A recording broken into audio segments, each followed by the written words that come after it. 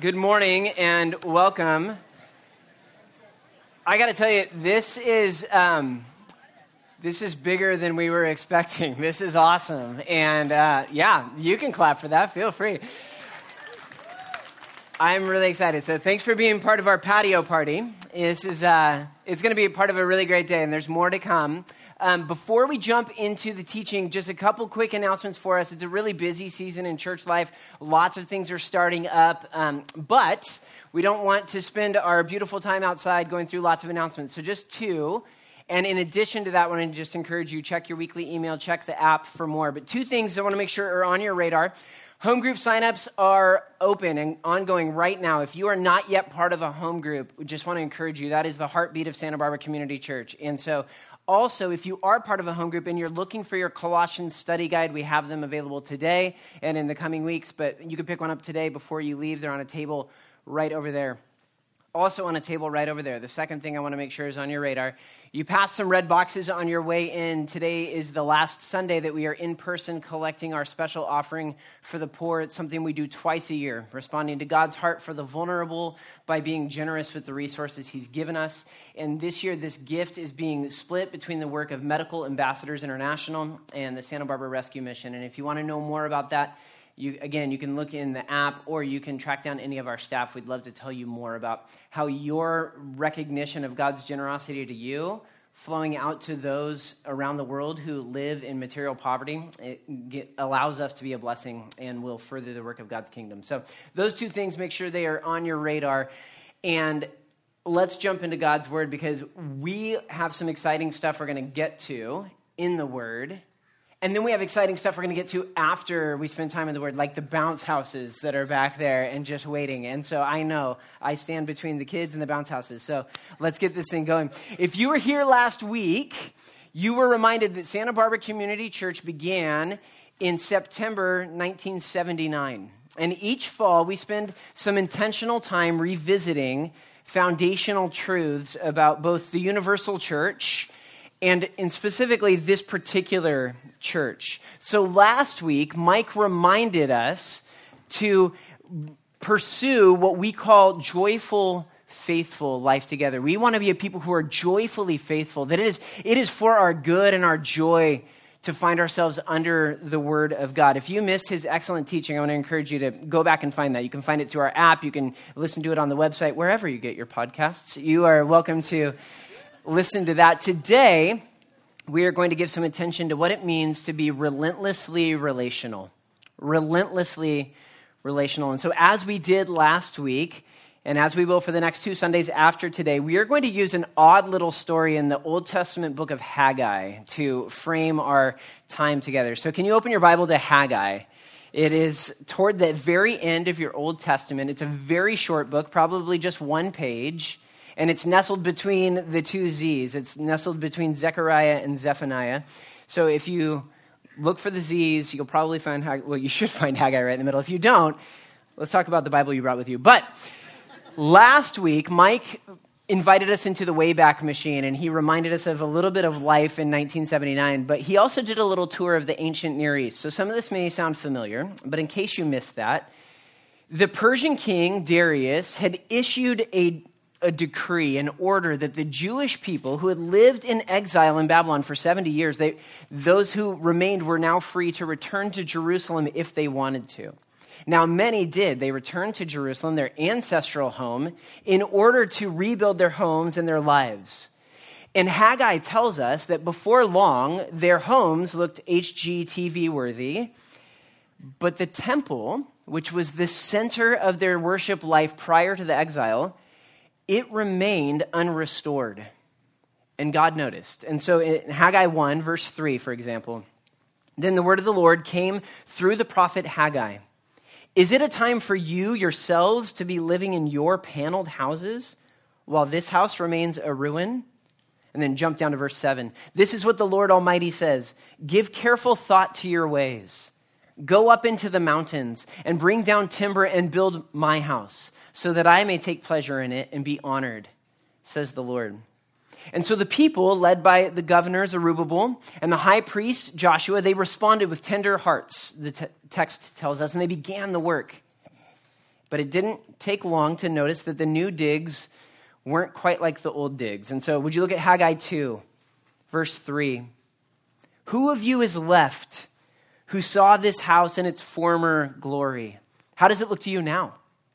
Does it not seem to you like nothing? So this new temple, it just didn't pop like the old one did. And the older Israelites who remembered life in Jerusalem prior to the exile, there wouldn't have been many of them.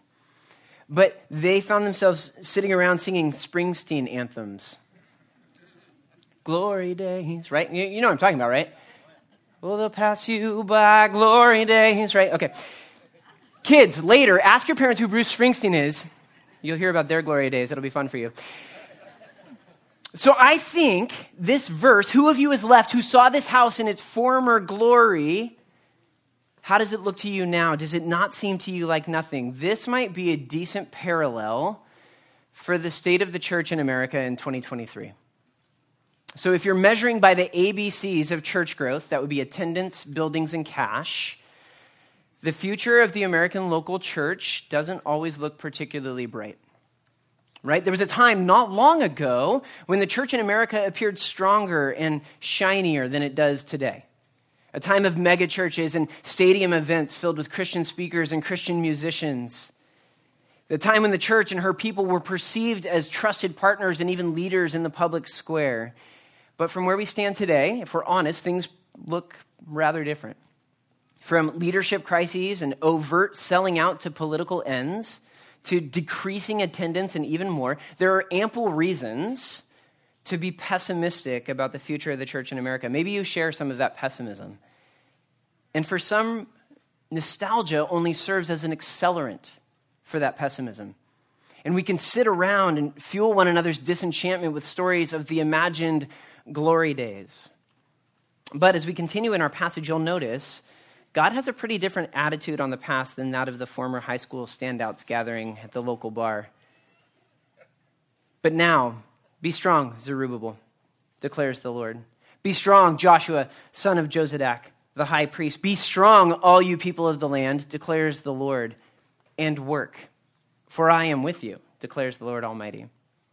I particularly love this verse in the Holman Christian Standard Translation of the Bible because it begins with, even so, be strong, Zerubbabel. Even so, just sounds more punk rock. I like that. So many of you may already know, my family does a lot of softball. My girls both play softball. In the spring and summer, I spend a significant amount of time coaching softball. We even watch the Women's College World Series. So as we were watching a college softball game not long ago, we noticed that the team we were watching, they had a slogan that was written on their foul pole. And the slogan said, 2 outs, so what? Now, that is to say that when a team already has 2 outs against them, it could be easy to start to assume that the inning is already over, but that's not the fact. There is still, in fact, more to come. And so for this particular team, the slogan helped serve as a reminder to keep going, even when the situation looked challenging. And I think that's a little how verse 4 drops. It's as if the Lord is saying, yes, things were glorious once, but so what? There's work to do now.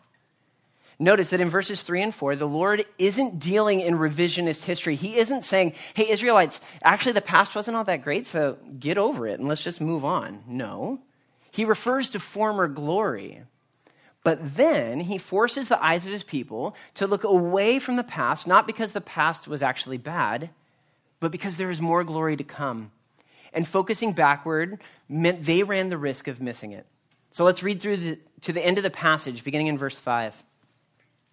This is what I covenanted with you when you came out of Egypt, and my spirit remains among you. Do not fear.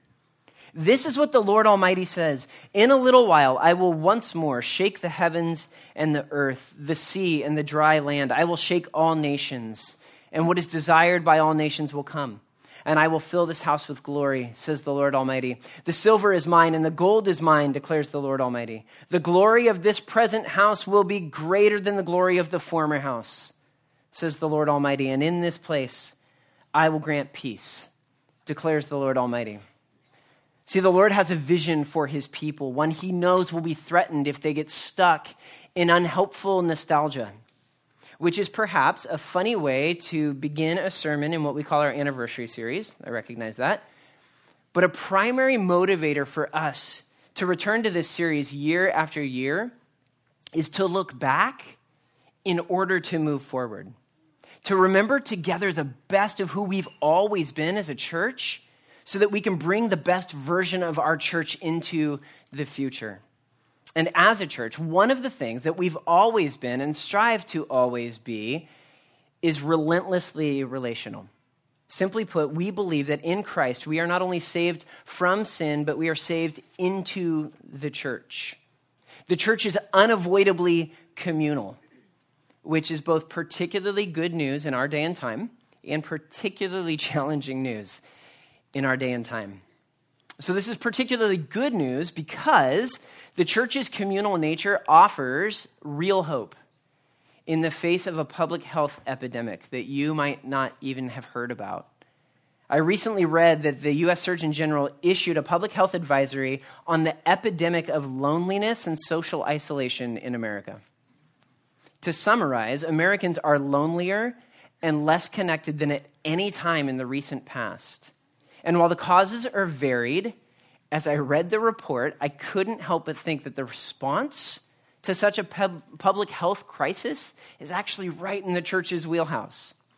So if you're going to read it, here's a spoiler alert. The Surgeon General's report called for increased social connectedness as a primary aspect of the solution for isolation and loneliness. Which brings me to the particularly challenging news for our day and time. If the church is going to be an oasis of connectivity in an isolated age, the way we do relationships matters.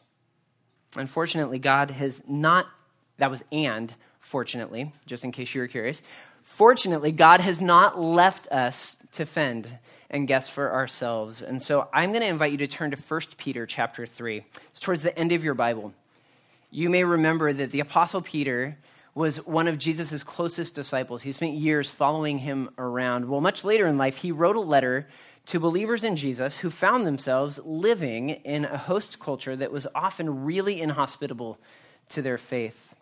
And so in chapter 3, he has some instructions for life together in that faith community. And so as is often our custom, if you are in 1 Peter 3, I want to invite you to stand to honor the reading of God's word.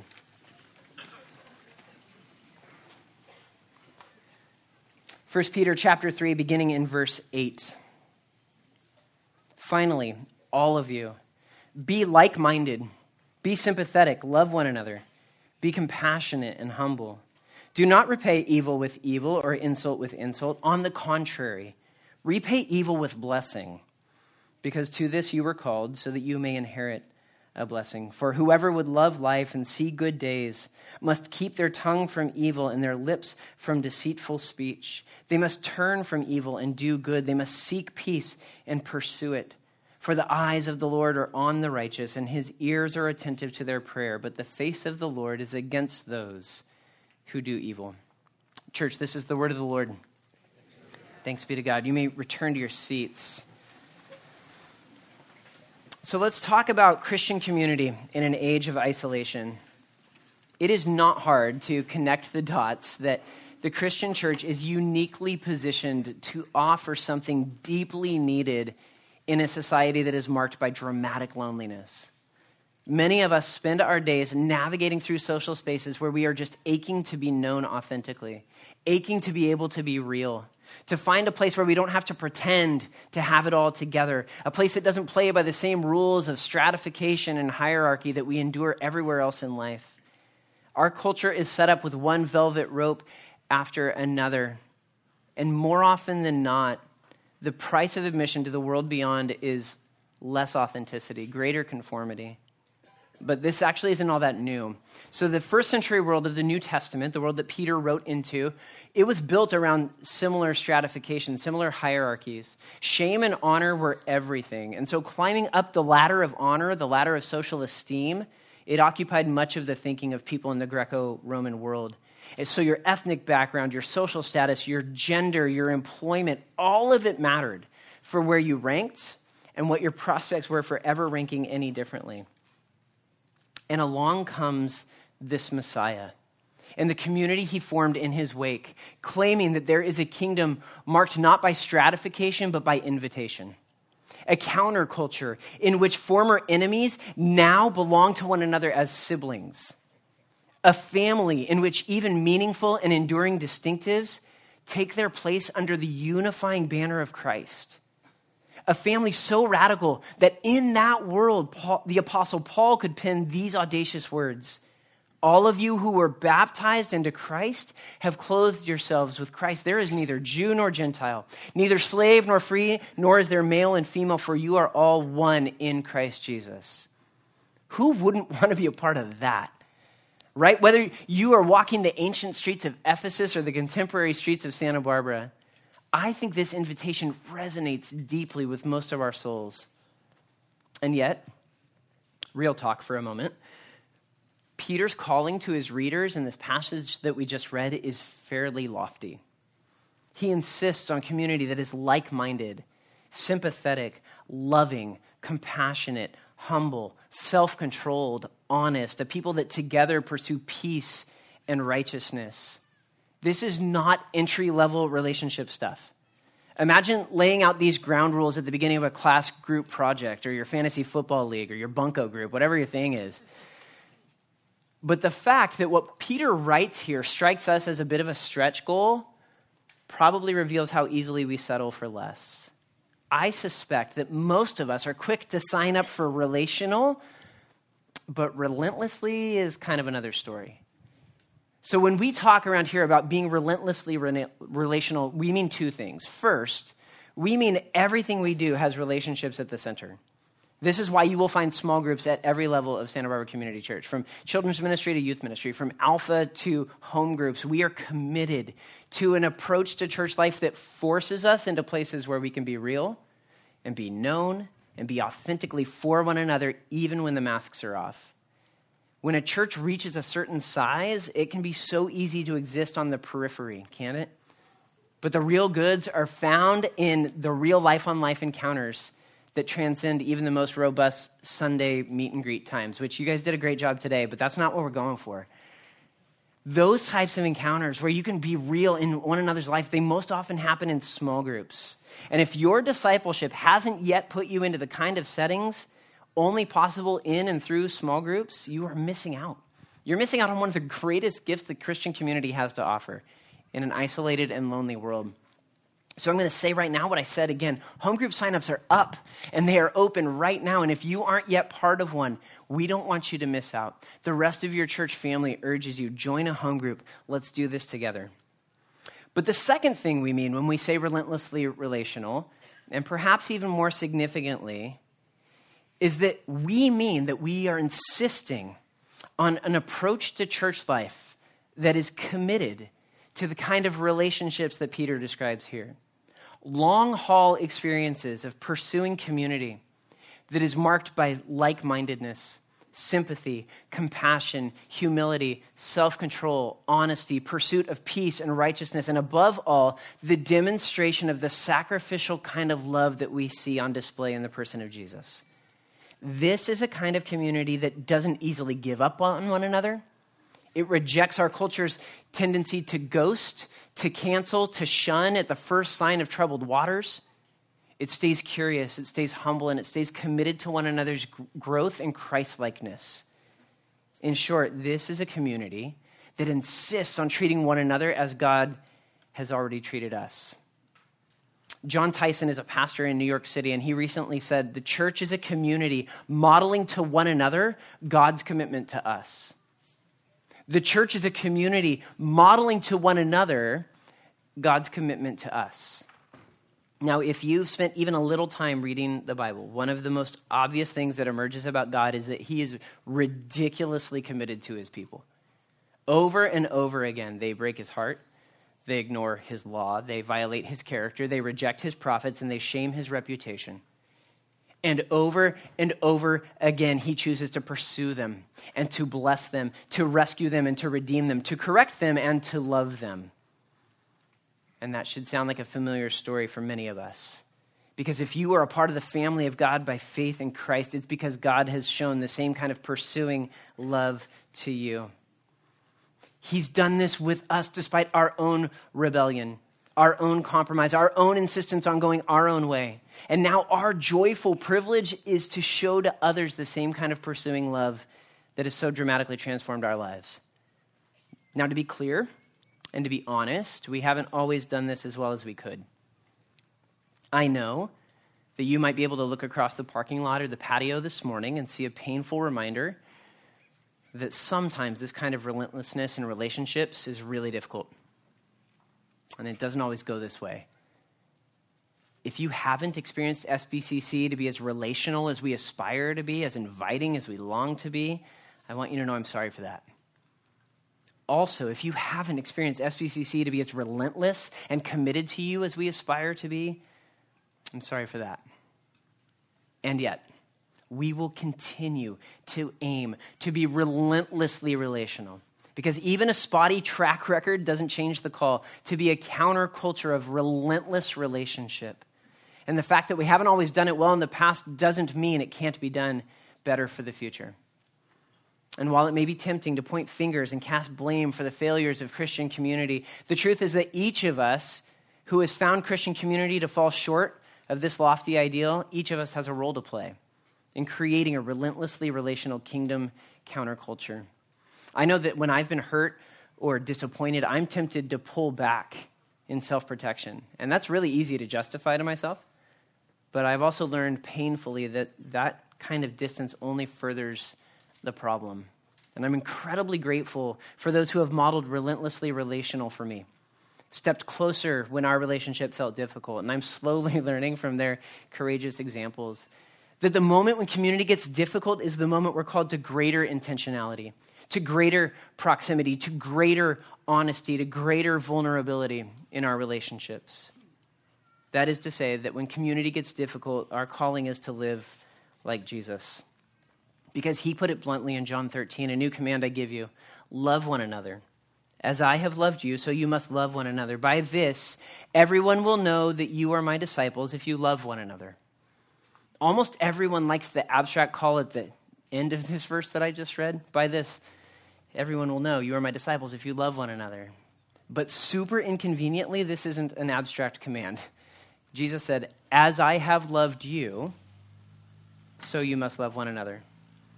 So friends, the pursuing love of God reached its pinnacle in the example of Jesus, the rightful king of creation who did not come to be served, but to serve and to willingly lay down his life for the sake of rebellious people like me and like you. Jesus' self-sacrifice, it defines the lengths to which we are called to be relentless in our relationships. As I have loved you, so you must love one another.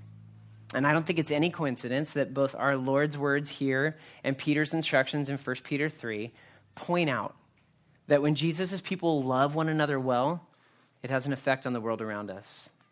Jesus makes our love for one another the most reliable way for the world to assess our claim to belong to him. By this, everyone will know that you are my disciples. And Peter goes on in chapter 3 to say in verses 15 and 16, in your hearts revere Christ as Lord. Always be prepared to give an answer to everyone who asks you to give the reason for the hope that you have. But do this with gentleness and respect, keeping a clear conscience so that those who speak maliciously against your good behavior in Christ may be ashamed of their slander. Could it be that one dramatic antidote to the church's decline is to actually live out the church's calling? Could it be that in an age of profound isolation and loneliness, relentlessly relational people have a unique opportunity to tell a story of deeper belonging that would cause the world to take notice? Could it be that those who go through life constantly navigating where they rank and where they fit and fighting tooth and nail to belong might find in the people of God an oasis of radically transformative welcome that insists that Jesus' work is enough for all of our belonging? Could it be that a people who persist in sacrificial love through the inevitable relational challenges have a chance to bear compelling witness in a world of ever-shrinking social circles?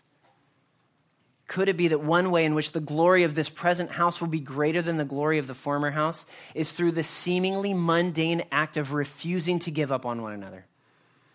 Yes, friends, it is true that by a variety of measures, the American church is in a tough spot. But could it be that the thing that our culture most needs is for the church to be the counterculture it has always been called to be. I'm excited to find out alongside of you as we persist in being relentlessly relational together. Since 1979, here in 2023, and for all the years God grants us together for his greater glory in this place, in this community, and in this world. Our worship team is going to make its way back up, but before we continue in singing, I want you to know we're going to have a few prayer teams available in the entryway, because I know that talking about being a relentlessly relational family has potential to stir up some pain. Perhaps the kind of relational welcome we've considered hasn't been your experience of church life. Or you've been reminded today of ways that your spiritual family hasn't relentlessly stuck beside you. Come bring that lament to a prayer team. Or perhaps the Spirit has stirred your heart today to take the first terrifying steps toward relational reconciliation. Come let a prayer team pray for your courage and for your wisdom. Perhaps today has uncovered some of your own pessimism that has held you back from loving others with Christ-like sacrificial devotion. Come allow brothers and sisters to speak to your heart. Or perhaps the isolation that we spoke of at the beginning was not a mere statistic, but the story of your life. Come get a taste of family. Let our prayer teams bear that burden with you. Or maybe you've got another reason for praise or another cause for prayer, but I want to invite you to come visit our prayer teams. They'll be in the entryway, ready to pray with you about these things or anything at all. But fam, let's rise to our feet as we respond in song to this self-giving and ever-pursuing God of relentless love.